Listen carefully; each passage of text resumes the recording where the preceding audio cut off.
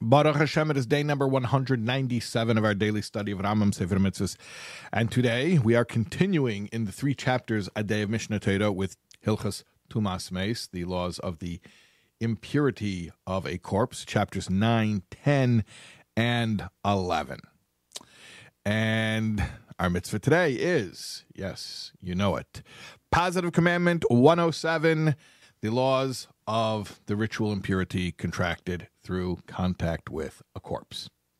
And as you know from yesterday's lesson, it doesn't just have to be touching. It could even be what we call oihel, a tent standing under the same roof.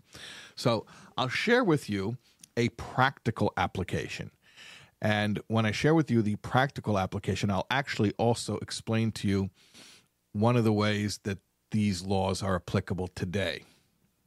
Because in large part, the mitzvahs, all of the mitzvahs that are going to be covered in this book, the book of Tahara, ritual purity, are really mostly applicable when the temple is standing. In the times of the Beis HaMikdash, so then it was quite relevant for everybody because of mitzvahs that we've learned about already, about not entering the temple or eating sacrificial meat while in a state of impurity.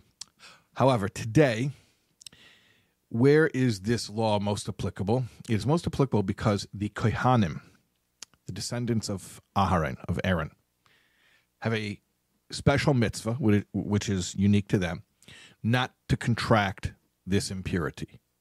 Okay, so for the rest of us, non-Kohanim, regular Jews, it's really only problematic to be in a state of ritual impurity from exposure to a corpse if we needed to do something Beis HaMikdash, temple related.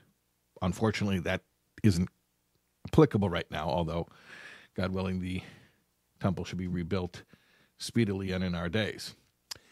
However, when it comes to Kohanim, they have that prohibition not to contract defilement, and it still stands in these days. So, as I was saying, Tumas Oihel, the way that ritual impurity from a corpse can be transmitted through standing under a roof. Hospitals, big issue for Kohanim. If there are people passing away in a building and a Kohen enters and is under the same roof, it's a no-no. I'll tell you something even more. A tree, yes. A kohen could be walking by outside of a cemetery. If there's a tree that's growing from the cemetery and up and over the fence, that's like a roof. And that's like standing among the graves. If you're not a kohen, you probably never thought about that before. But that's just an example of how some of these laws, we can see practical application of them even today. Okay.